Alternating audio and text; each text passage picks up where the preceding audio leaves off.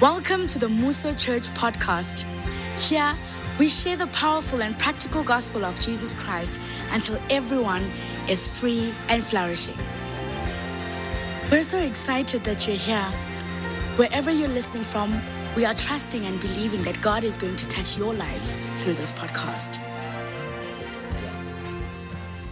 We are citizens of heaven, but we are still on earth. We can't be stupid citizens of heaven. Ne? It can't be that we claim to be citizens of heaven, but the systems of this world, we can't master them. We can't master them. The Bible says the sons of Issachar, they understood the time and they knew then what to do.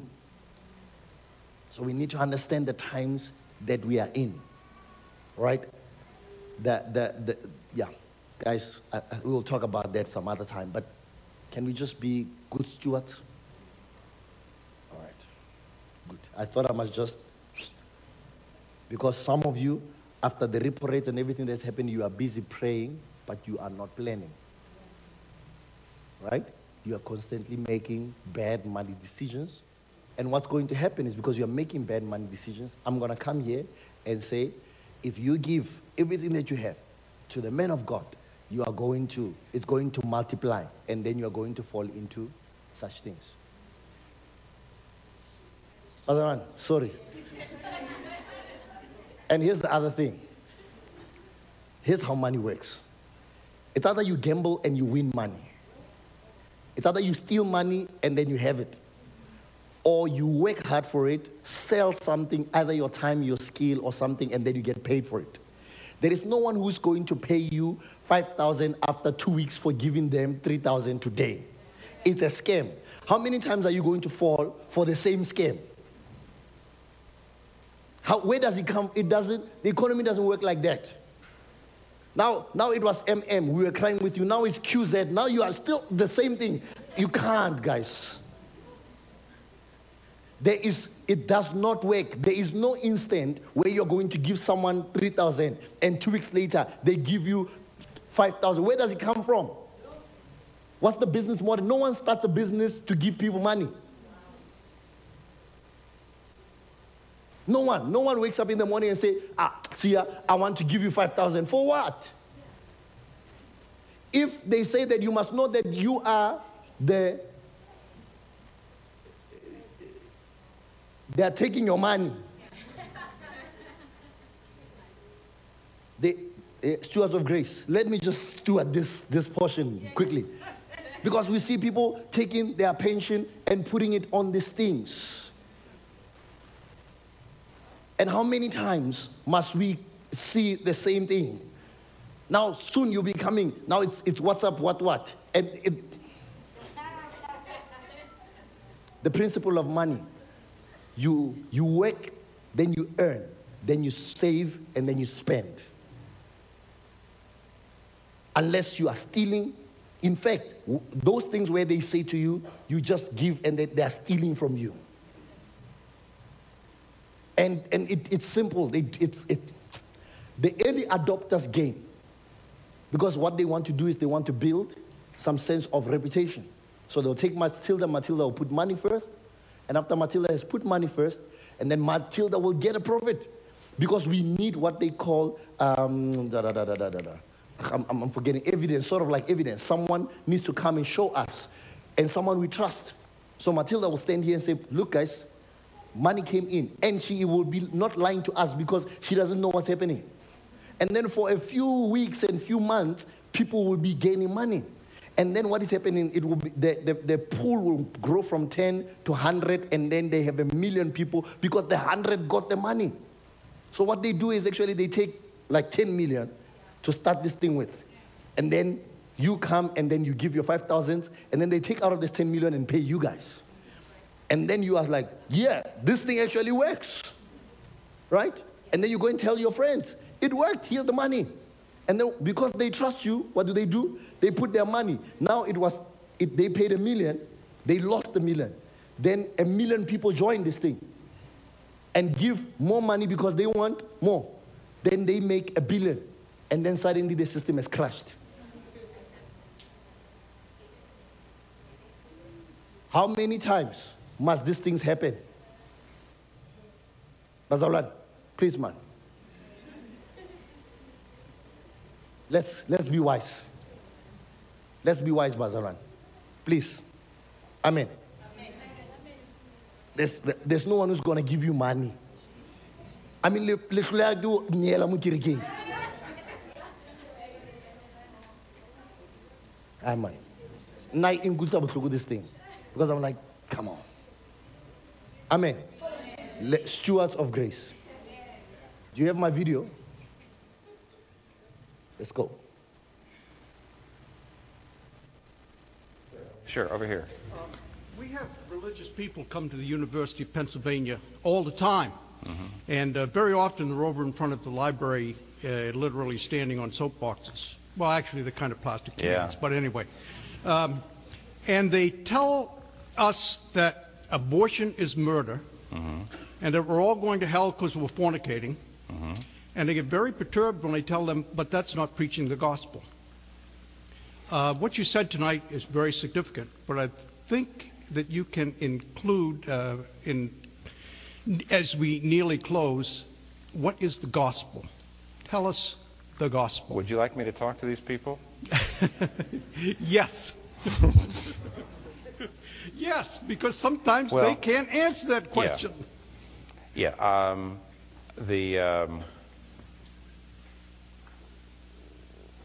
You know, when near the end of it's the book of Jude, which is near the end of the Bible. Some of you didn't even know there was a book of Jude. It's right before It's right before its more famous friend, the book of Revelation. And there's a place Jude is writing to a church, and one of the things that always amazes me there is there's a command of the church that says, "Be merciful to them that doubt." Be merciful to them that doubt. Or here's another place where Jesus meets a guy who comes along and says, "Help heal my son." This is in Mark chapter 9. And Jesus says, "I can do it if you believe." And he says, "I believe, help my unbelief," which is a great way of saying, I'm trying to believe, but I'm filled with doubts. Jesus does not say, "Well, come back when you've dealt with those, and then I'll heal your son." You know, the standard is you've got to believe. You've got to give yourself to me wholly without any doubts. And it's amazing. You know, he says, "Help my son." Jesus says, "I can if you believe." Well, I'm trying to believe. I'm filled with doubts. And Jesus heals his son. He's merciful to a man who's doubting, who's trying. Now, I can tell you this. This is what I mean when I meant, I will tell you what I think the gospel is by the branch. Remember that branch illustration? If Jesus Christ's death and resurrection in my place, if I believe that, then I don't have to be a good person. I don't have to have great faith. I don't have to have this surrendered heart. I don't have to have this perfect life. I just need to grab that branch and I'm saved. And on the other hand, a person who is got no doubts, and I know I'm living a good life, and I'm not fornicating, and I'm not having abortions, and I'm not and I'm obeying the 10 Commandments, and you're filled with pride, and you therefore are not merciful to those who doubt. You look at people who doubt and say, "Why can't you be like me?" This is a person who's fallen off the cliff. They're filled with belief about the Bible and doctrine, but they actually haven't relied on Jesus Christ as their Savior. They're being their own Savior. So Christianity says religion, traditional religion, which produces Pharisees, is I give God a good record, and then in response to that, he blesses me. But Christianity is God gives me a perfect record in Jesus Christ. It's a free gift. I'm a sinner, and I only get it when I admit that I'm a moral failure. And then he gives me this acceptance, and now I live for him out of gratitude, which means the lack of that. If I'm a sinner saved by grace, there has to be a lack of this superiority and this self-righteousness that you see in the people in the soapboxes. A man across my hallway, where I've lived for 19 years, my neighbor is a Hindu. And I look at him, and as far as I can tell, he probably is a more moral man than me. He may be a better man than me, even thought of broadly. He's certainly a better father than me. And you say, "Well, how can you say, don't you believe you're saved? You're a Christian, he's a Hindu." The answer is, I'm not saved by being a good father or by being a good man. I'm saved by the mercy of what Jesus Christ of what he's done, and therefore I can't feel superior to him. There's a tendency, because my heart is sinful and self-centered, there's a tendency to use my Christianity to feel like, why don't you people have the truth? But the gospel takes me out of it. But people, I think people like the people you're talking about, don't understand that gospel. The self-righteousness, the Phariseeism is something that the gospel should expunge. And so if you're out here thinking about Christianity and you're thinking about people like that, keep in mind that Christianity has, that's not Christianity. And it also has self-corrective resources within it. That's why you have the Old Testament prophets railing against religion. You have Jesus railing against the Pharisees to say, you don't understand grace. So I hope that helps a bit. Yes. Okay? Over here. This is one of my favorite teachers of the word, Timothy Keller, and he recently passed on about a week or two ago. And guys, just go and listen, YouTube, listen to Timothy Keller. I know you love, but sometimes listen to Timothy Keller, you know. Listen to John Piper. Sometimes listen to the guys who are not excited.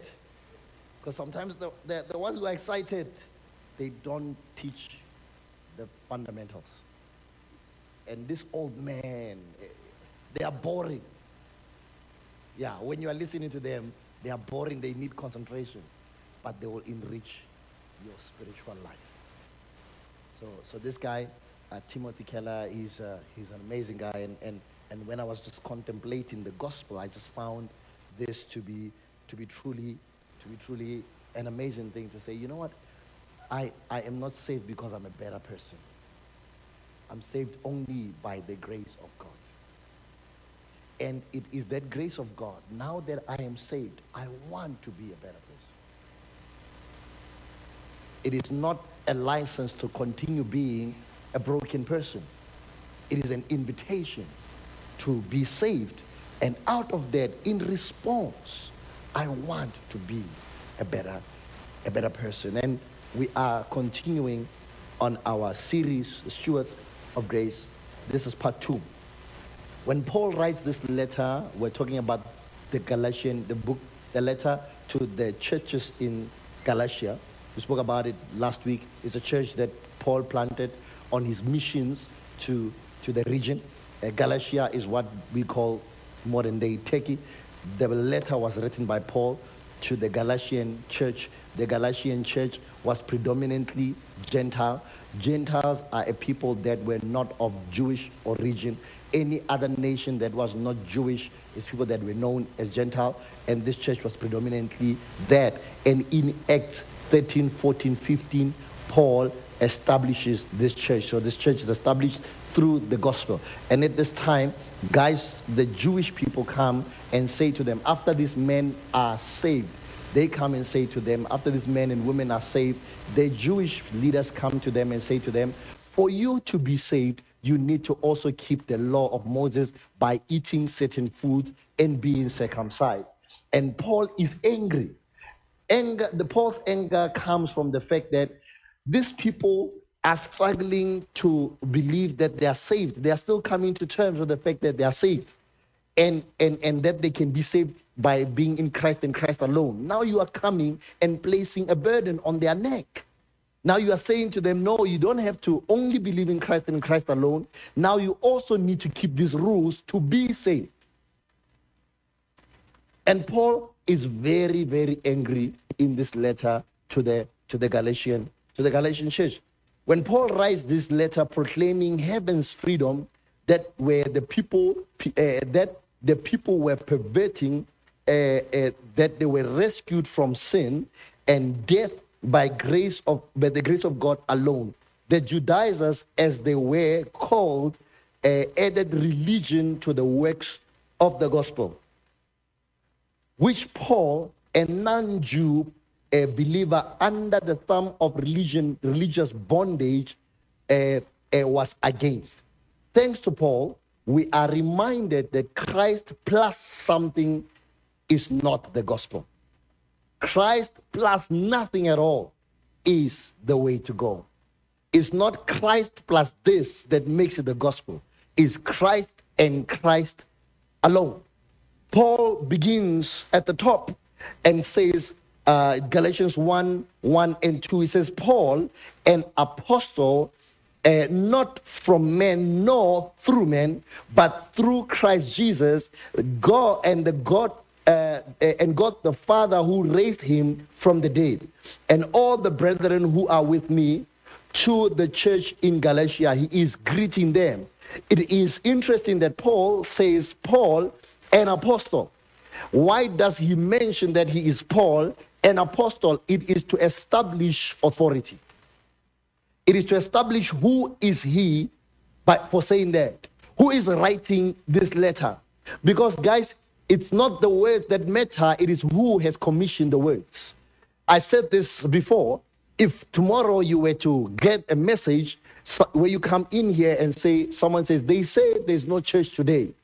The first question you ask is, who said it? Because you understand that there is authority in the church structures, and there are only a handful of people who can actually make that decision. If I stand here and say, guys, there's no church next week, would you believe me? If my sister here stands here and say, guys, there's no church next week, would you believe her? You are sexist. No, I'm just kidding.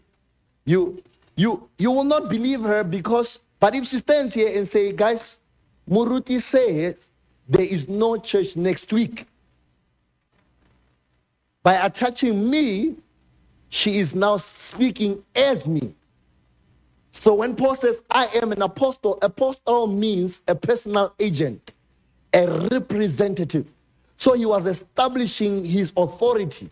He was saying, I am writing this letter as a representative of Christ. So it is as if Christ is writing this letter himself. So when we read the letter of the apostle, we are reading the words that come from Christ.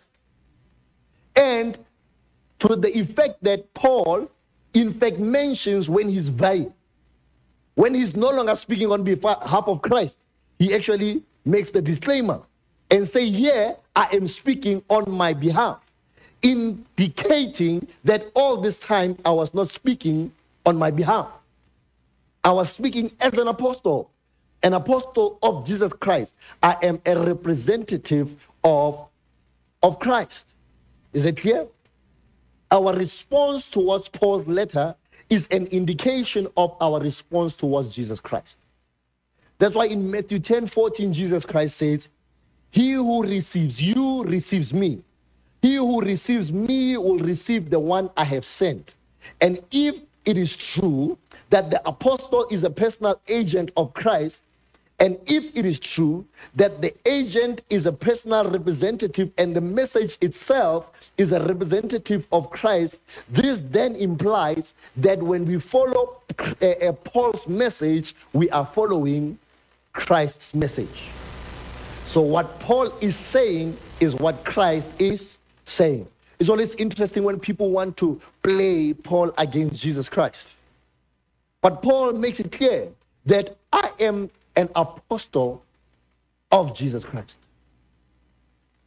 Meaning, I am under the authority. Paul is like an ambassador. Even though the ambassador is in China, they are still representing South Africa. They come with the whole authority of the country in that space. That's what apostleship is about. It's about representing a kingdom you come from. And if indeed Paul's letter is a representative of the message from God, or a message from God, that means it is an authoritative letter.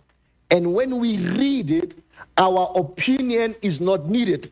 We need to read it and accept it and obey it regardless of how it makes us feel. When we read the letter, I wrote a quote here. I says, if we find ourselves in a position where our opinion is in contradiction or in tension with Scripture, our opinion and position is wrong. If you find yourself where you are wrestling with scripture and your opinion is strong and you're like, ish, you are wrong. You are the one who is wrong. There's never an instance where you might be right and the scripture is wrong. It doesn't exist. Where you find yourself, you're like, but Murid, this scripture, I really think, when we think about it logically, you can think about it logically, spiritually, financially, whatever. If it is in contradiction to the scripture, you are the one who is wrong. There is never any, see how you can speak all the English you want and nice and whatever. There is never an instance where the Bible is going to be wrong and you are right. It's not going to happen.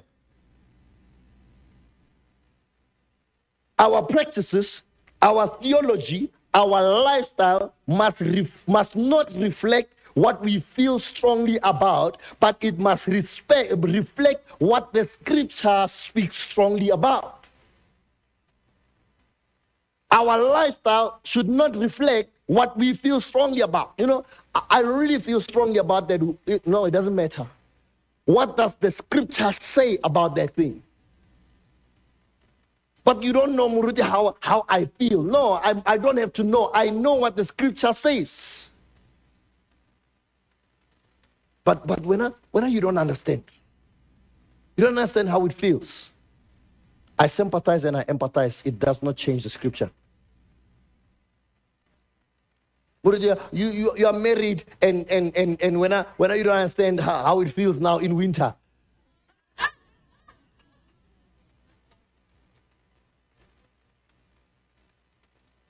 I know what the scripture says. I know what the scripture says. Guys, you must understand. You must understand that the sovereignty and authority of scripture is not to be debated. Even when we are contextualizing scripture to our daily practices, we don't change the essence of what it says to make us comfortable. We grow up to the level of scripture. We don't bring it down to the level of our struggle. We don't bring scripture down to the level of our struggle. God will understand. He won't. If we are in disobedience to his word, and he will understand. Tandi, he does not. No, let me move. So Paul highlights here that he is not representing a system, a church, a council, or a movement, or a personal agenda, but he's representing Christ. He's not trying to push his own agenda. The implication being, he treats sinners the way the one he's representing would treat sinners. Christ treats sinners, not Christ, Paul, treats sinners not according to his preference, but according to the one who he's representing. So, if Christ ate with Zacchaeus, what would then Paul do? He will eat with Zacchaeus. And if we are representing Christ here on earth, that means what Christ did with Zacchaeus, then we must also do here. If we are saying he could have a conversation with a woman who had been divorced 5 times and actually ask for water from her, if that's how he treated the woman at the well, that means that's how Paul treats the woman at the well. And as an extension, that's how we treat the women at the well. We have women at the well in our city. We have women in the well in our country, in our communities, in our families, the people that have been divorced, that are broken to the core. We speak to them the same way Jesus spoke to them. We prayed, the prayer this morning was, I want to align with God. So this is what you do. You read, how did Jesus treat this woman who seemed hell-bent on just making the same mistake over and over and over and over again? Because when I was born, you say, you know what? You are hopeless. We have advised you, show me. It looks like you are not willing to change. I'm done with you. Right? Christ comes to this woman who is divorced 5 times, and now she's cohabitating. She is committed to sin. She is committed to messing up her life. Christ comes to her and says, hey man, can I have a chat with you? Is that how we treat people? Christ comes to this woman who was caught in adultery. And I'm sure when they caught her in adultery, they didn't say to her, please dress up quickly. They probably just took a sheet and they just dragged her. Because also they want to shame her. Christ embraces her and says, I do not condemn you. Here's a question for you then. The way you treat sinners, does it represent Christ? We should not be equally yoked. Having food with someone is not being equally yoked. Having conversation with someone is not being equally yoked. Sitting and connecting with someone who's a sinner is not being equally yoked. Being patient, being loving, being kind towards them is not being equally yoked. Because then if we went to then take that scripture in that literal sense, then Jesus should not have sat with that woman. He should not have been to Zacchaeus' house. He should not have been to that well. He should not have done it. But can I tell you why we don't do it, Osbongi? We are trying not to contaminate our self-righteousness. Because we do not want to be seen with those people. Because they are those people. You have forgotten, Matilda, that you were those people. Now today, because Christ has washed you clean, you think it was yourself who washed you clean. You don't remember that it was your sinfulness that made him come and save you. You were broken, but he came close to you. He came close to you. That while we were still sinners, God demonstrated his love for us, that he gave his only son to come and die for us, that we may be called the righteousness of God. You have so much soon forgotten. If we claim indeed to be the representative of Christ, are we treating sinners the way he treated them? The way he treated us. Hey, sometimes when you are in, you forgot that you were once out. Are you acting as if you were not out once? They're like, hey, when you get inside there, you must do 1, 2, 3, 4, 5. And Jesus like, what did you do?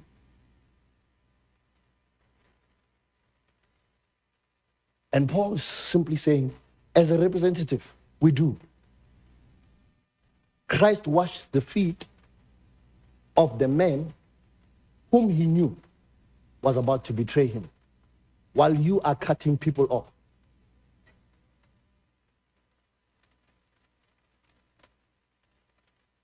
While you are cutting people off, because they do not align with your energies. The thing is, you have the Holy Spirit and you have energies. There is the mixed masala inside of you. People are not aligned with your energies. The Holy Spirit has saved them and is busy washing them. You must be aligned with the Holy Spirit in them. But because you have some chakra things happening inside of you, you want to cut people off. I'm cutting them off. They are not aligning with my energy. What energy? Were you aligning with the energy of Jesus when he came to save you from your mess? Some of you are in our church here, you are not aligning with our energy as well. How? You think you are here because you are aligned with my energy. I'm joking.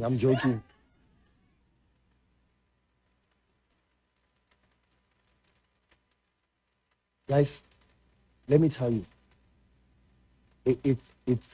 I love you all. I don't always like you. And I'm going to serve you as long as God has called me to. We don't serve people because we like them. Because we are representing Christ. And he loves these people. And if we claim to be his servants, we will also love these people. We will treat them the way he treated them. That's why we're saying we are stewards of grace. After people have interacted with you, can they say, wow, if that is how Christ is like, I want to be a part of it. I want to be a part of them.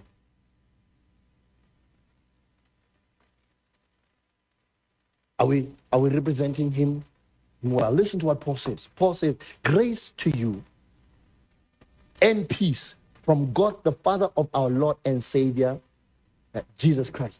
Now, why was this important? This was important because grace and peace was a common greeting among the Jews of the time. And therefore, it is possible that the Gentiles believed that the authority to bestow grace and peace lied in the Jews. So they're like, only the Jews, because when they greet each other, they say grace and peace.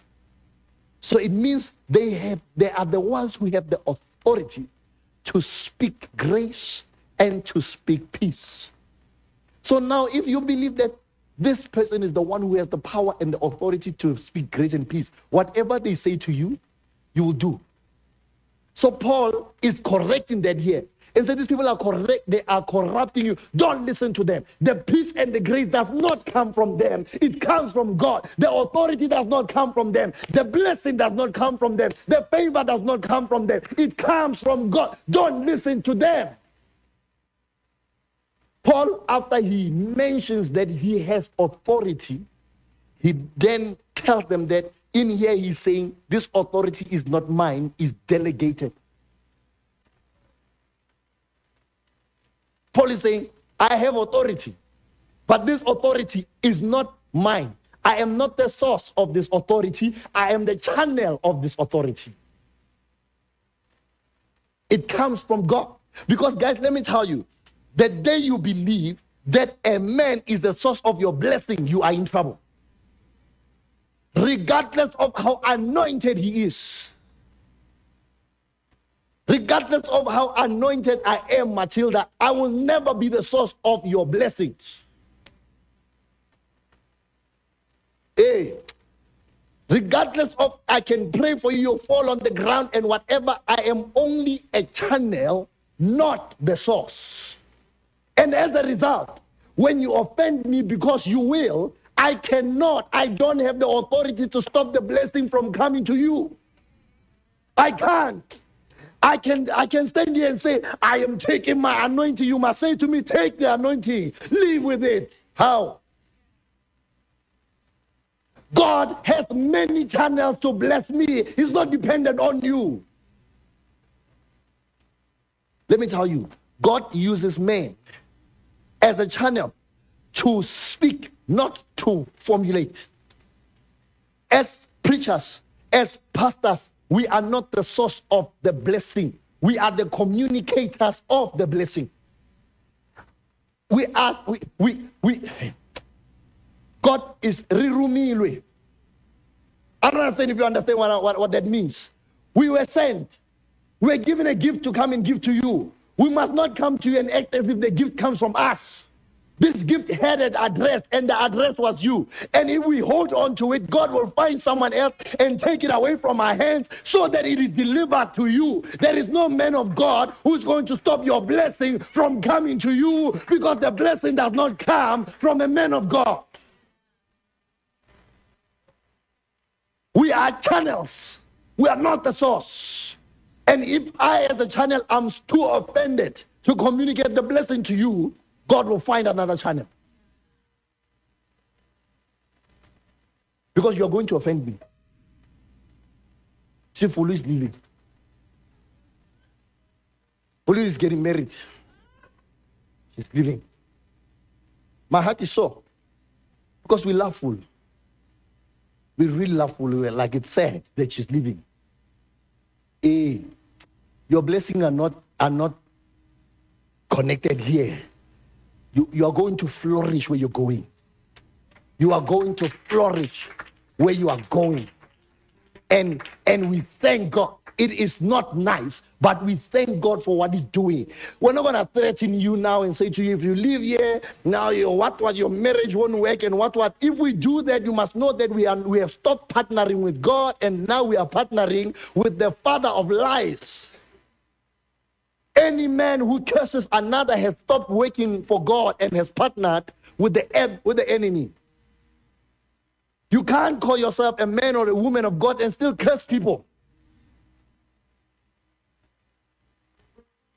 No. That's why Paul makes it clear that the blessing comes from God. There's grace and peace. It comes from God. He said, when you want the grace and the peace, don't look at me. Look at God. He's the one. You see, guys, we make it difficult for non-believers to come to Christ because we introduce them to very strong, strange concepts. While people are trying to come to terms with the grace of God, now we have introduced them to the grace of the man of God. You need to recognize the grace of the man of God. And now I'm a new Christian. I'm like, okay. So, is there your grace and then the grace of God? Is it the same thing? Is it two things?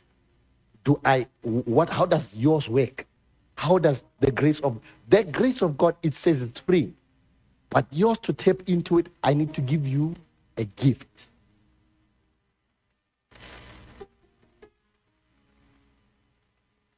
Which one? We introduce people to strange concepts. Guys, don't tap into my grace. I don't have a grace. It is the grace of God at work in me. Tap into that grace. Is God doing amazing things through me? Absolutely. He's not going to also do it because you gave me money in your life. It's a lie. You're not going to come to me, Busi, and then you give me a gift, and then God also, my grace is on you. Ilori, yamudimu guy. Is the grace of God not sufficient? That you need my grace. Hey, let me tell you, I'm also at the feet of the cross, receiving grace. And what I'm doing here is to say, hey guys, come. There's grace here. That's what I'm here to do. It's not to receive grace here and say, come, there's grace here. I'm receiving grace and I'm saying, there's grace here. Stand here. There's grace here. From God. Because now, after you've received my grace and tomorrow I fall into sin, what happens?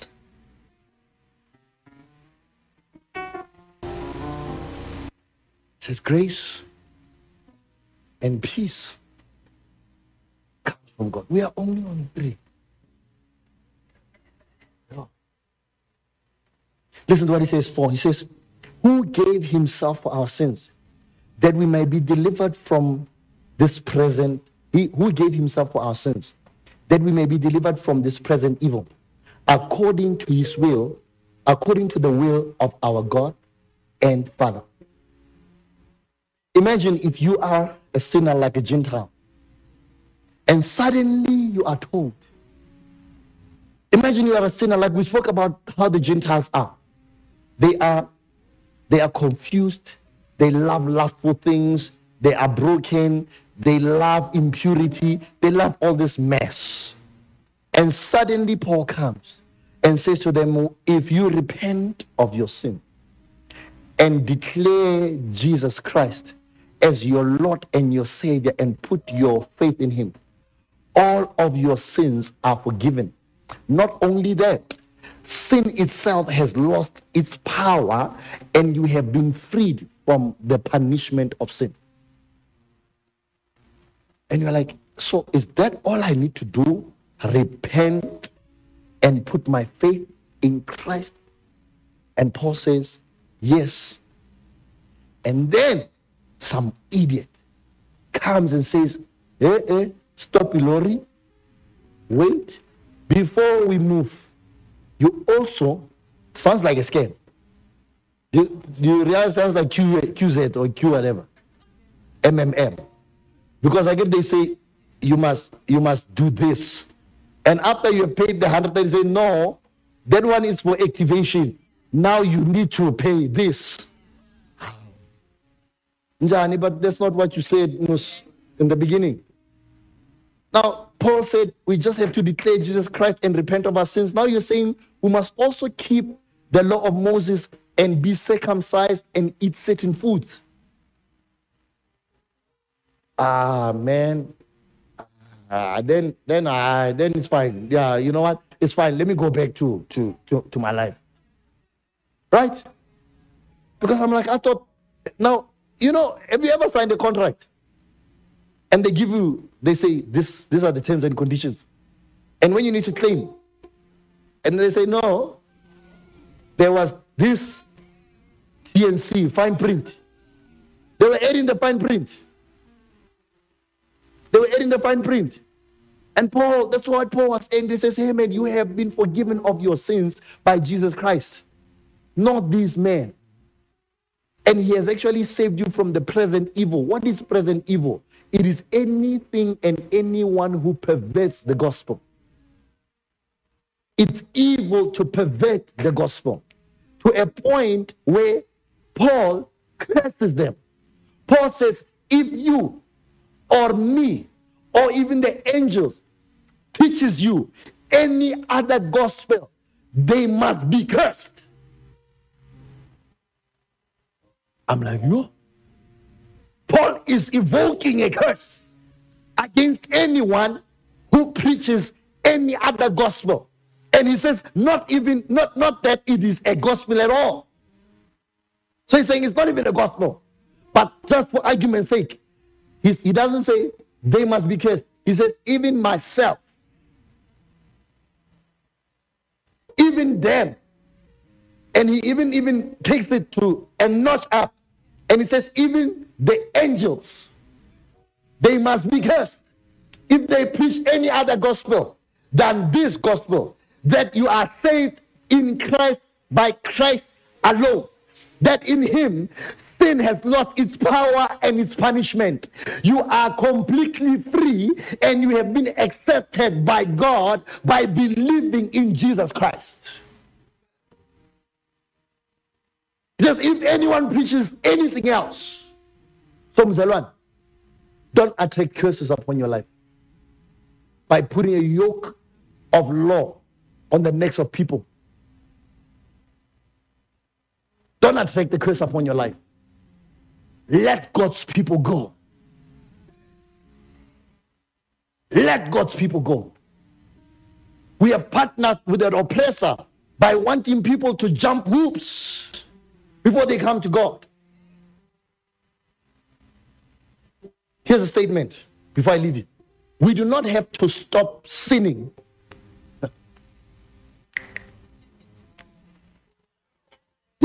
We do not have to stop sinning before we are forgiven by Christ. But because we are forgiven, we want to stop sinning by the help of the Holy Spirit. We don't have to stop sinning to be forgiven. He has already forgiven us. He has already forgiven us. When we come to him, because he has forgiven us, we want to stop sinning. And we say, Holy Spirit, help me to stop sinning. Help me to stop living this life. I want to stop. It's not a barrier. God is not putting a barrier and say, okay, stop sinning, and they're looking at you, fighting. And then finally, when you have stopped sinning, and they say, well done, come in. Because the Bible says we could not keep the law. If it was on the basis of our ability to keep the law, none of us would get saved. None of us would get saved. It was only, that's why he had to come and embody the law and be the perfect sacrifice so that we may be saved. And now that we are saved, our response to this salvation is that, Holy Spirit, I don't want to live this life anymore. Help me. Help me. Help me. I don't want to live this life anymore. Help me. Can I tell you why some of you, even when you are saved, you are struggling to live a holy life because you are trying to do it in your own strength. And the Holy Spirit is available where you come to him and say, I'm struggling to stop this thing. Holy Spirit, help me. I've tried to discipline myself. I cannot. Don't discipline yourself. Delight in the Holy Spirit and allow him to wash you. Allow him to clean you. Allow him to cleanse you. But we have put barriers. We have put barriers. We have put barriers. But this one says, the scripture says, but the scripture makes it clear that the world, the whole world, is imprisoned by sin. This was so the promise would be given through faith to people who believe in Jesus Christ. Listen, when you believe in Jesus Christ, you have been given the promise. When you believe in Jesus Christ, you have been given the promise. When you believe in Jesus Christ, you have been given the promise. That's why the Father stands there and says, you smell like pigs, but I'm welcoming you in.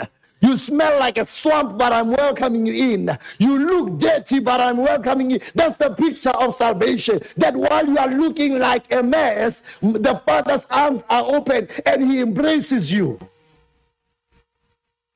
But we are the older brother.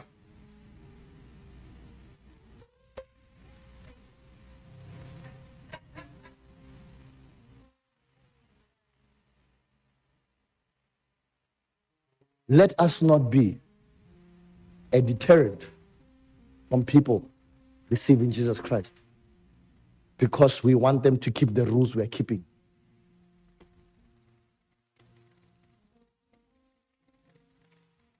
For you to be saved, you need to look like me. Are you forgetting how you were when Christ found you? And at the time you say, I must look like you, you are only talking about the you that you pretend to be at church. Can I be like you, the one at home when no one is watching? Can I be like you in your DMs?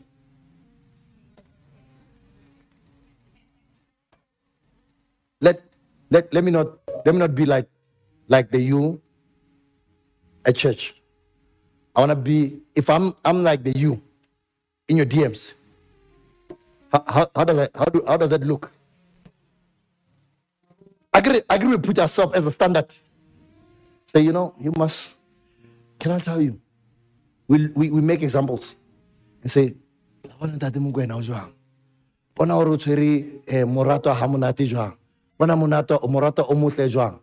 you must all be like him. And Morato is like, hey, stop me, Lori. Neda. If all the men in the church are like this one, the wives are getting beaten. The wives are getting sawn in. They're getting emotionally abused. It's not him. That's an example. So guys, I don't even want you to be like me because I'm like, God, the day I fall into sin, they will fall. I'm saying I labor so that Christ be formed in you. I want you to be more like Christ, not more like me. Him. Because I am striving to be more like him. I'm striving to be more like him. Look at the time. The world is full of sin, But by believing in Jesus Christ, we are free from its power and its punishment. We are free. As I close for the last time, Paul then writes, this is where we're supposed to be today. 6 to 10. He says, I marvel that you have turned away so soon from him who has called you into the grace of Christ to a different gospel, which is not another. But there are some who trouble you and want to pervert the gospel of Christ. But even if we, or an angel from heaven, preach any other gospel to you than what we have preached to you, let him be accused. As we have said before, so now I say again, if anyone preaches any other gospel to you than what you have received, let him be accused.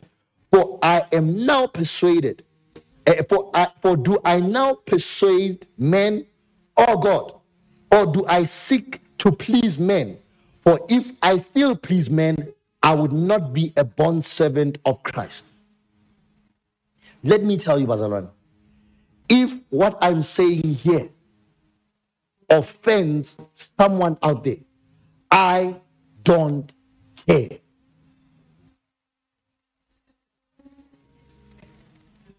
If there's someone who is offended by the fact that I'm saying blessings do not come from men of God, I do not care.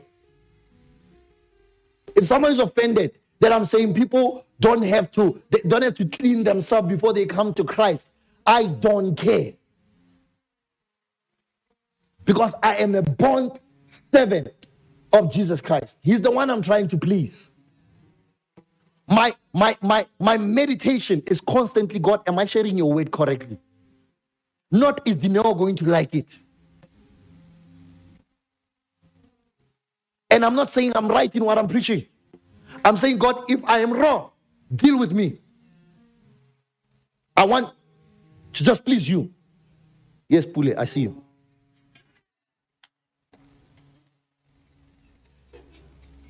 Pule is like, yeah, I don't care. Get off stage. Therefore, Acts 13,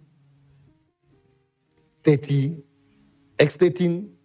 See, I'm taking my laptop. Acts 13, 38 to 39. What gospel was Paul teaching? This is the gospel he introduced to the church in Galatia. This is the gospel he introduced to them. And he's saying, if anyone is not preaching this gospel, let him be accused. What is the gospel? It says, therefore, let it be known to you, brethren, that through this man is preached to you the forgiveness of sin. And by him, everyone who believes is justified from all things which you could not be justified by the law of Moses. It says, through this man, everyone is justified from all things. You could not be justified through the law of Moses. And next week, we're going to be talking about what it means to be justified. What does it mean to be justified? Are you preaching that everyone is justified? Are you preaching that everyone who believes in Christ, their sins are forgiven? Or are you saying you need to stop doing this for you to be justified? Zalwan, if you are preaching anything else than the gospel of Jesus Christ, repent. Thank you for joining us today. We believe that this message has been a blessing to you. Why not be a blessing to someone else by sharing this message with them? Also, don't forget to subscribe to our podcast. Goodbye and God bless.